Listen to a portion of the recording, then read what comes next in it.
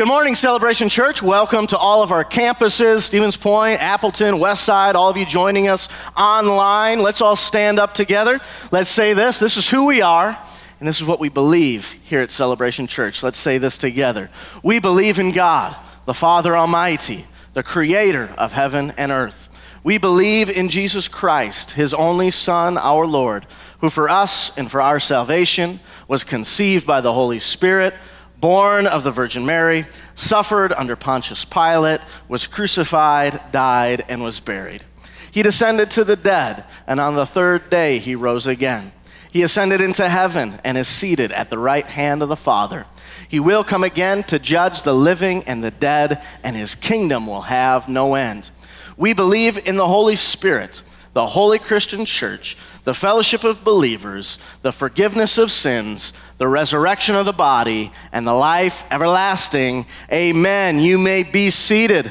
Good to have everyone with us today. Pastor Mark, he is out traveling, doing a marriage conference. He was in Canada, so hopefully he's a whole lot colder than all of us are this morning, right?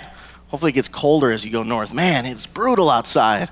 But it's good to have you with us today. I'll be praying for Mark as he's traveling back.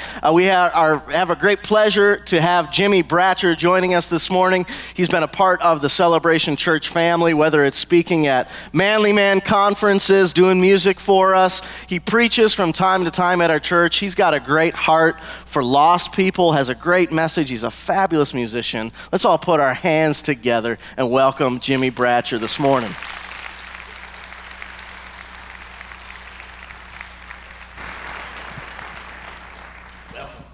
Thanks. Good morning. It's my privilege and honor to be here with y'all, hanging out with y'all. All y'all. And hello to everybody online. Hi, Sherry. My wife Sherry's watching, and some other people. I think Debbie's watching. And so anyways, but I'm glad to be here. It's just an honor to be here. I did bring some stuff with me, so if you're at one of the campuses, you can just go to my website. You can go to jimmybratcher.com, and the stuff's there. But I just finished a teaching series called Dream Acceleration. Last time I was here, which is a couple of months ago, I preached the first part of this. So it's a message of encouragement. You know, sometimes we have these dreams in our heart. They don't seem to be going anywhere. There's some keys that the Bible tells us that will accelerate our dreams. And then also I have some of my book, Don't Take Your Dreams to the Grave, which is a book of encouragement. Has anybody read this book? Oh, look, man, we can sell out today. So anyway, we're making a deal on the two of these packages. This would be great for your New Year's. The book's real easy to read. I wrote it for guys like me that aren't avid readers, so it's big print, short chapters, and lots of stories. So anyway, and then there's my music is out there as well. There's some of that. My Christmas CD is out there if you're feeling, really festive and ready to get started with the holidays. And some people think that's the best CD I've ever done. So anyway, that stuff's out there. But today I have a plan in mind. I have a purpose, and I want to fulfill that purpose today. And my purpose is this, that I want you to be filled with hope. I want, when you leave here, that you're thinking, there is hope for me. Everybody say that. There's hope for me. And some of you are. I felt that wave of unbelief coming out of your mouth right there. Now say it again, there's hope for me. Hope is one of the big three the Bible talks about. The three things that will last forever: faith, hope, and love.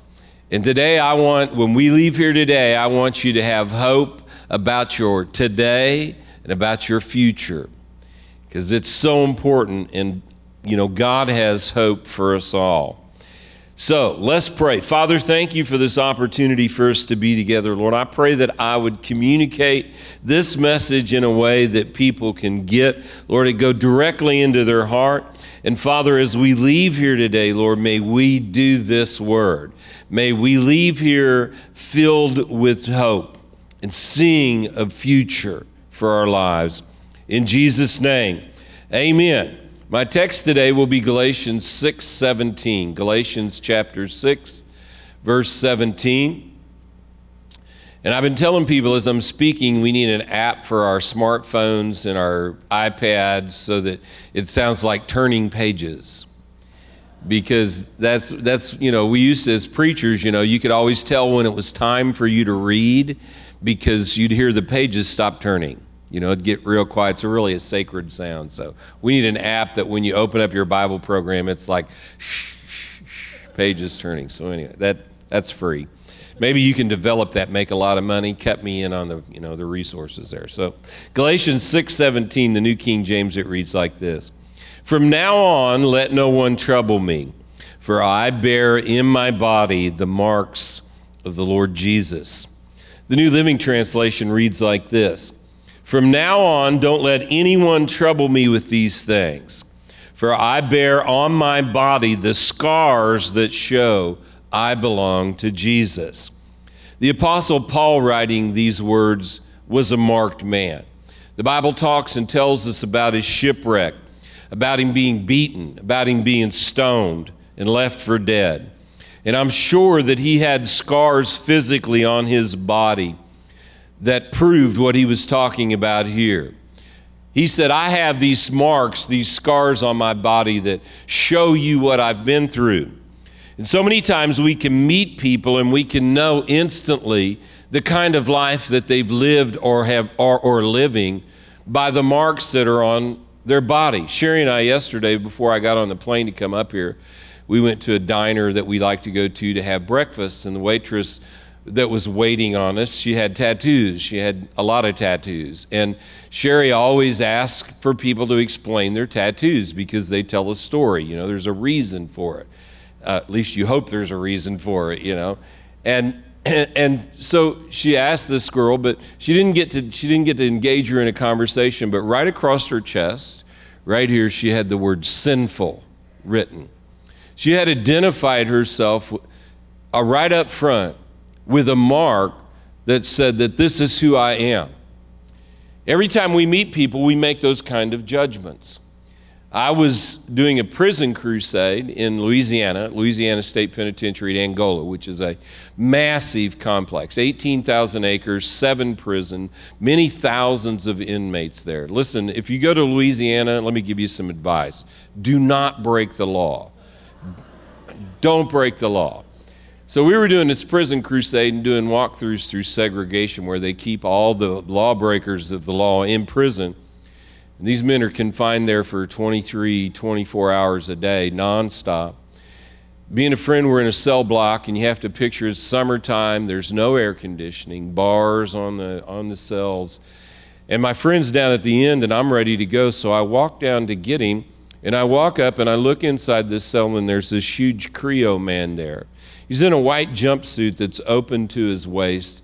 And I just walk up and stick my hand through the bars and say, hi, my name's Jimmy. What's your name?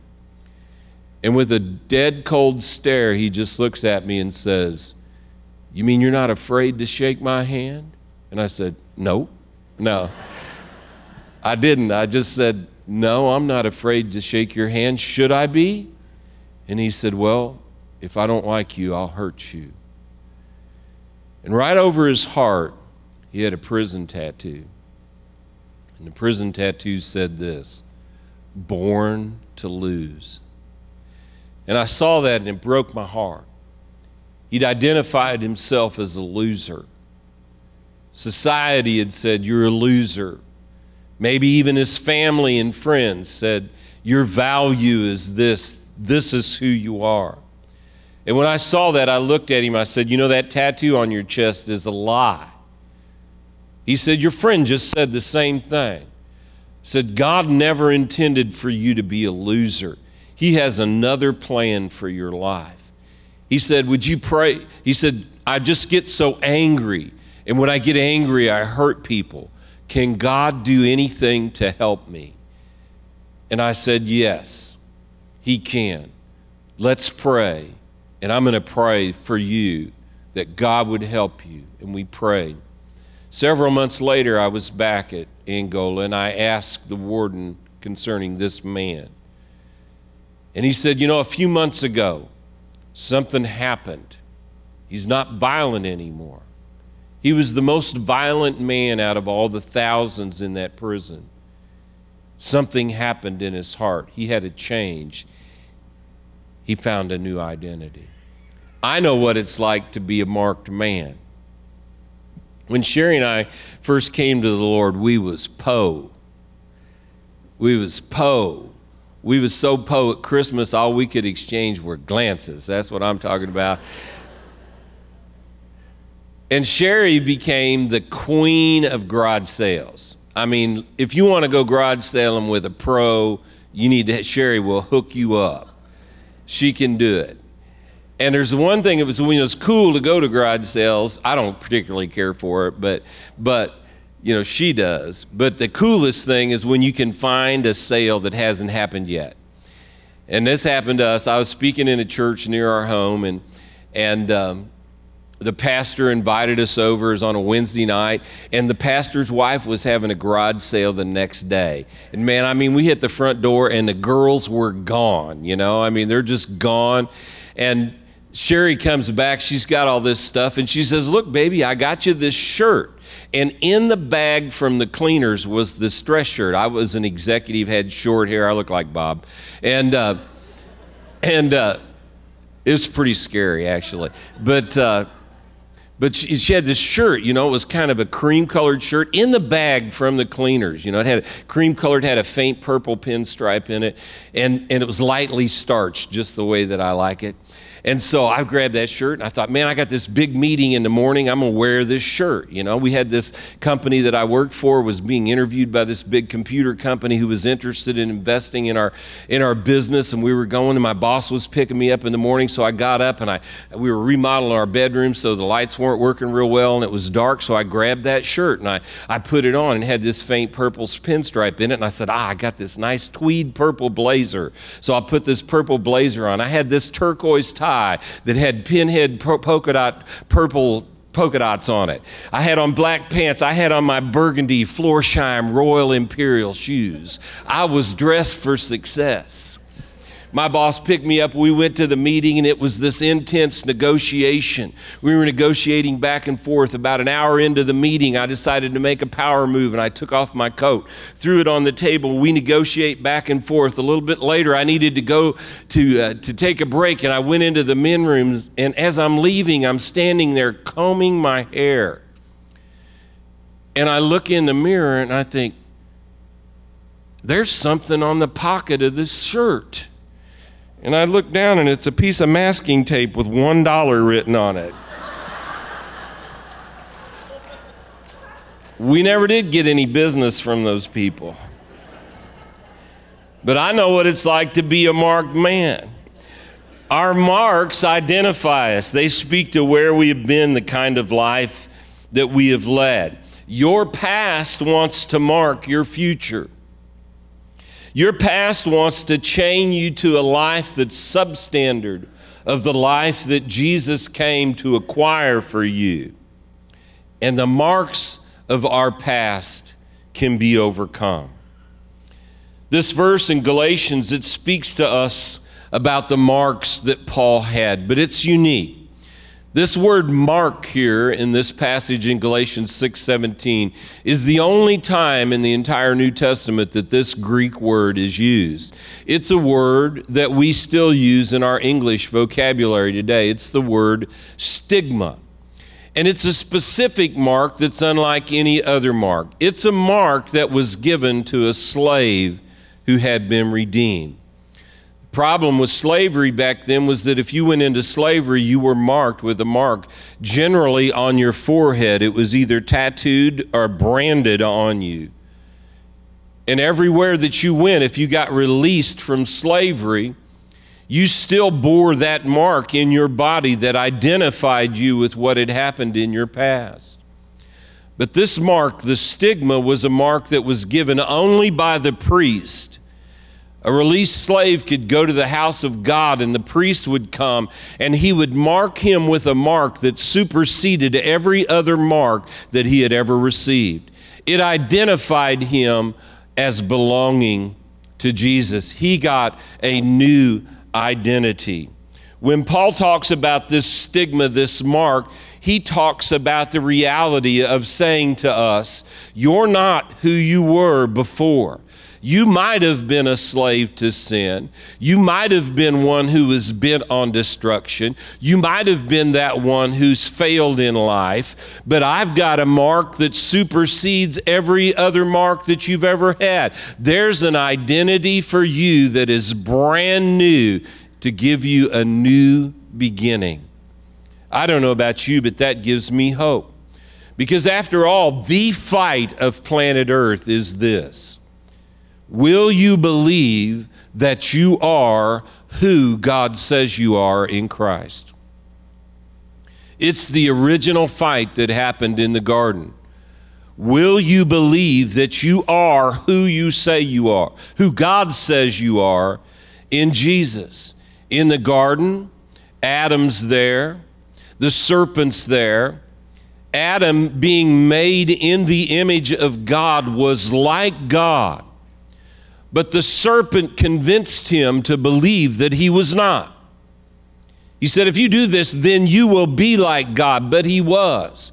The fight was, would he believe he was who God said he was? The fight now with us as new covenant believers is the same. Will we believe that we are who God says we are, or will we allow the marks of life, the marks of our past, the failures that we've experienced to continue to identify us? Or will we allow the mark that God gives us, the identity that He gives us, to be that which we believe about ourselves? We need to be those people that are marked with a mark. Sherry and I, when we first came to Jesus, I've told you this story before, maybe you weren't here, but Sherry and I, we were married, and then we were divorced. And our marriage was so bad that my grandmother paid for our divorce. Come on now, you know your marriage is messed up when Granny pays for the divorce. But we decided about a year later that we were going to get married again. And we couldn't tell Granny because she would want a refund. And so we got a marriage license, and we went to this church. The church that we went to was named God's Sheep Shed. That's right, we was hillbillies. And where all the big sheep and the little lambs get fed. We went to the pastor, and the only way the pastor would marry us was if I would believe on Jesus. I didn't plan on believing on Jesus. I wasn't thinking about believing on Jesus. I was afraid of him, and I said yes. I mean, that's really the truth. And we got down after we recited our vows after church that night in an impromptu wedding ceremony. We recited our vows, and we both confessed our faith in Jesus, and something happened on the inside of me. We got up from there, and the pastor said, now I want you two to stand and face each other. He said, young man, do you see that young lady? She doesn't have a past. And he quoted this scripture in 2 Corinthians 5:17. Therefore, if any man is in Christ, he is a new creature. Old things have passed away, and behold, all things have become new.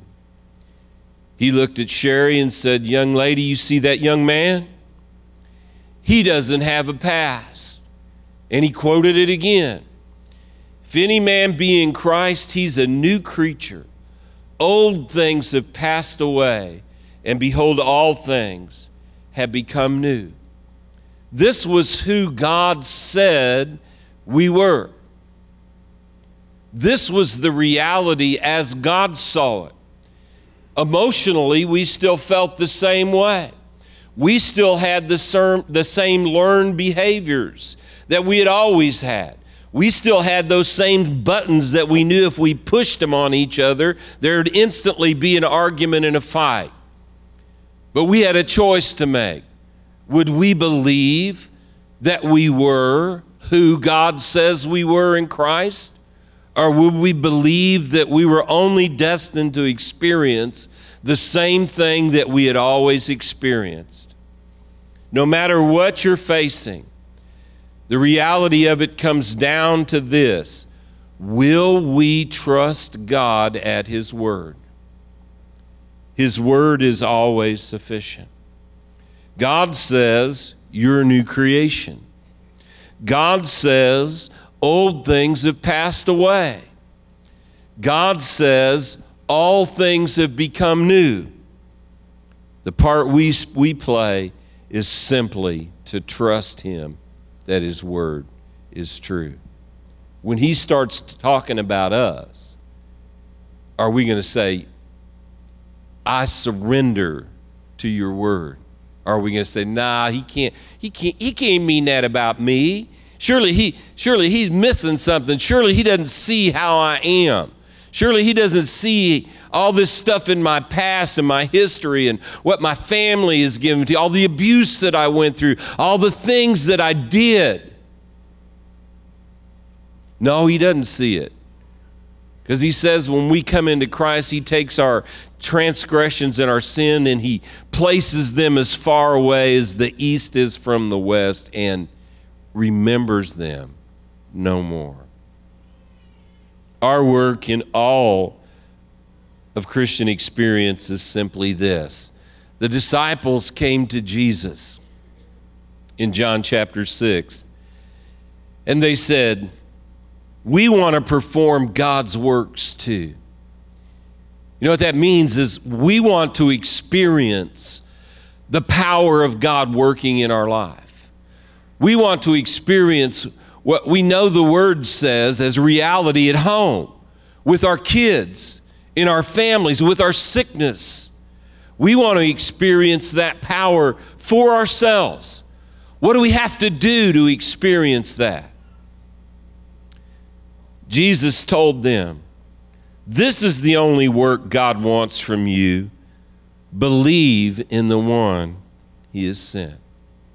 The Christian experience is very simple. It all comes down to the issue of trust. Will we trust God? Will we trust Him that what He knows about us and has for us is the very best? The rewriting of our destiny is done by radical transformation. It's not done by our works and labors, it's done by radical transformation. Whenever you believe the truth in your heart, transformation happens, and it's instantaneous and effortless. Mark talks about this in his marriage seminars. Information, I've been to enough of them, I can quote pretty much several of them. Information plus emotion burns into your memory, and it's there forever. The truth in your heart, when it's believed, it's not about knowledge. It then becomes identity. It's part of who you are. God said, I want to radically transform you when you believe in Jesus. He says this, I'll give you a new spirit. A new spirit. That spirit that was given, that propensity that was given towards sin now is no longer there. It's gone. Why? Because He took it. He said, when you come to Jesus, you're going to be born again. I'm going to give you a new spirit. He says, you got this stony heart. Talks about this in Ezekiel chapter 11. He says, I'm going to take a stony heart. I'm going to reach into that heart that was hard towards me. It wasn't pliable. It wasn't teachable. And I'm going to reach in there and I'm going to take it out and I'm going to give you a new heart. And on that heart, I'm going to do something specific, he says. I'm going to write my laws on there. Your heart's not going to be the same. It's not going to be you wanting to do your will all the time. It's going to be that inside of you there's this inner witness that says, I know what the will of God is because it's written there on my heart. He takes it all out. He writes it in our minds and says, I'm going to be your God and you're going to be my people. The New Testament, the New Covenant experience is so wonderful because we have a chance to start over. We have hope. We have hope that what we have experienced in the past, what we maybe even experienced yesterday, that today, that His mercies are new every morning, that He's with us, He's for us, not against us, that He's working all things together for our good, that we can do all things through Christ who strengthens us. Now, I don't know what it is that you're facing, but I want to say this to you. There can be a radical transformation in your life. And the thing that you have to do is simply trust God at His word. It's going to take some walking it out. It's going to take standing strong. The Bible tells us when we've done everything that we can do, our job is then to just simply stand in trust. I don't know about you. You know, some of you, I just felt when I was traveling back over here from the other campus, I just felt there's some of you here that, you know, I just heard this cry. Is it ever going to change? Are we always going to have these problems in our relationship? Is our marriage is this what our life is going to be? And if you're here today and you're saying those things about your marriage, I want you to have hope that there's another story. Trust the Lord at His word. If you're here today and you say, you know what, my kids are going through it. They're off doing their own things. Is there ever going to be a change? And the answer is trust in the Lord, and He will bring it to pass.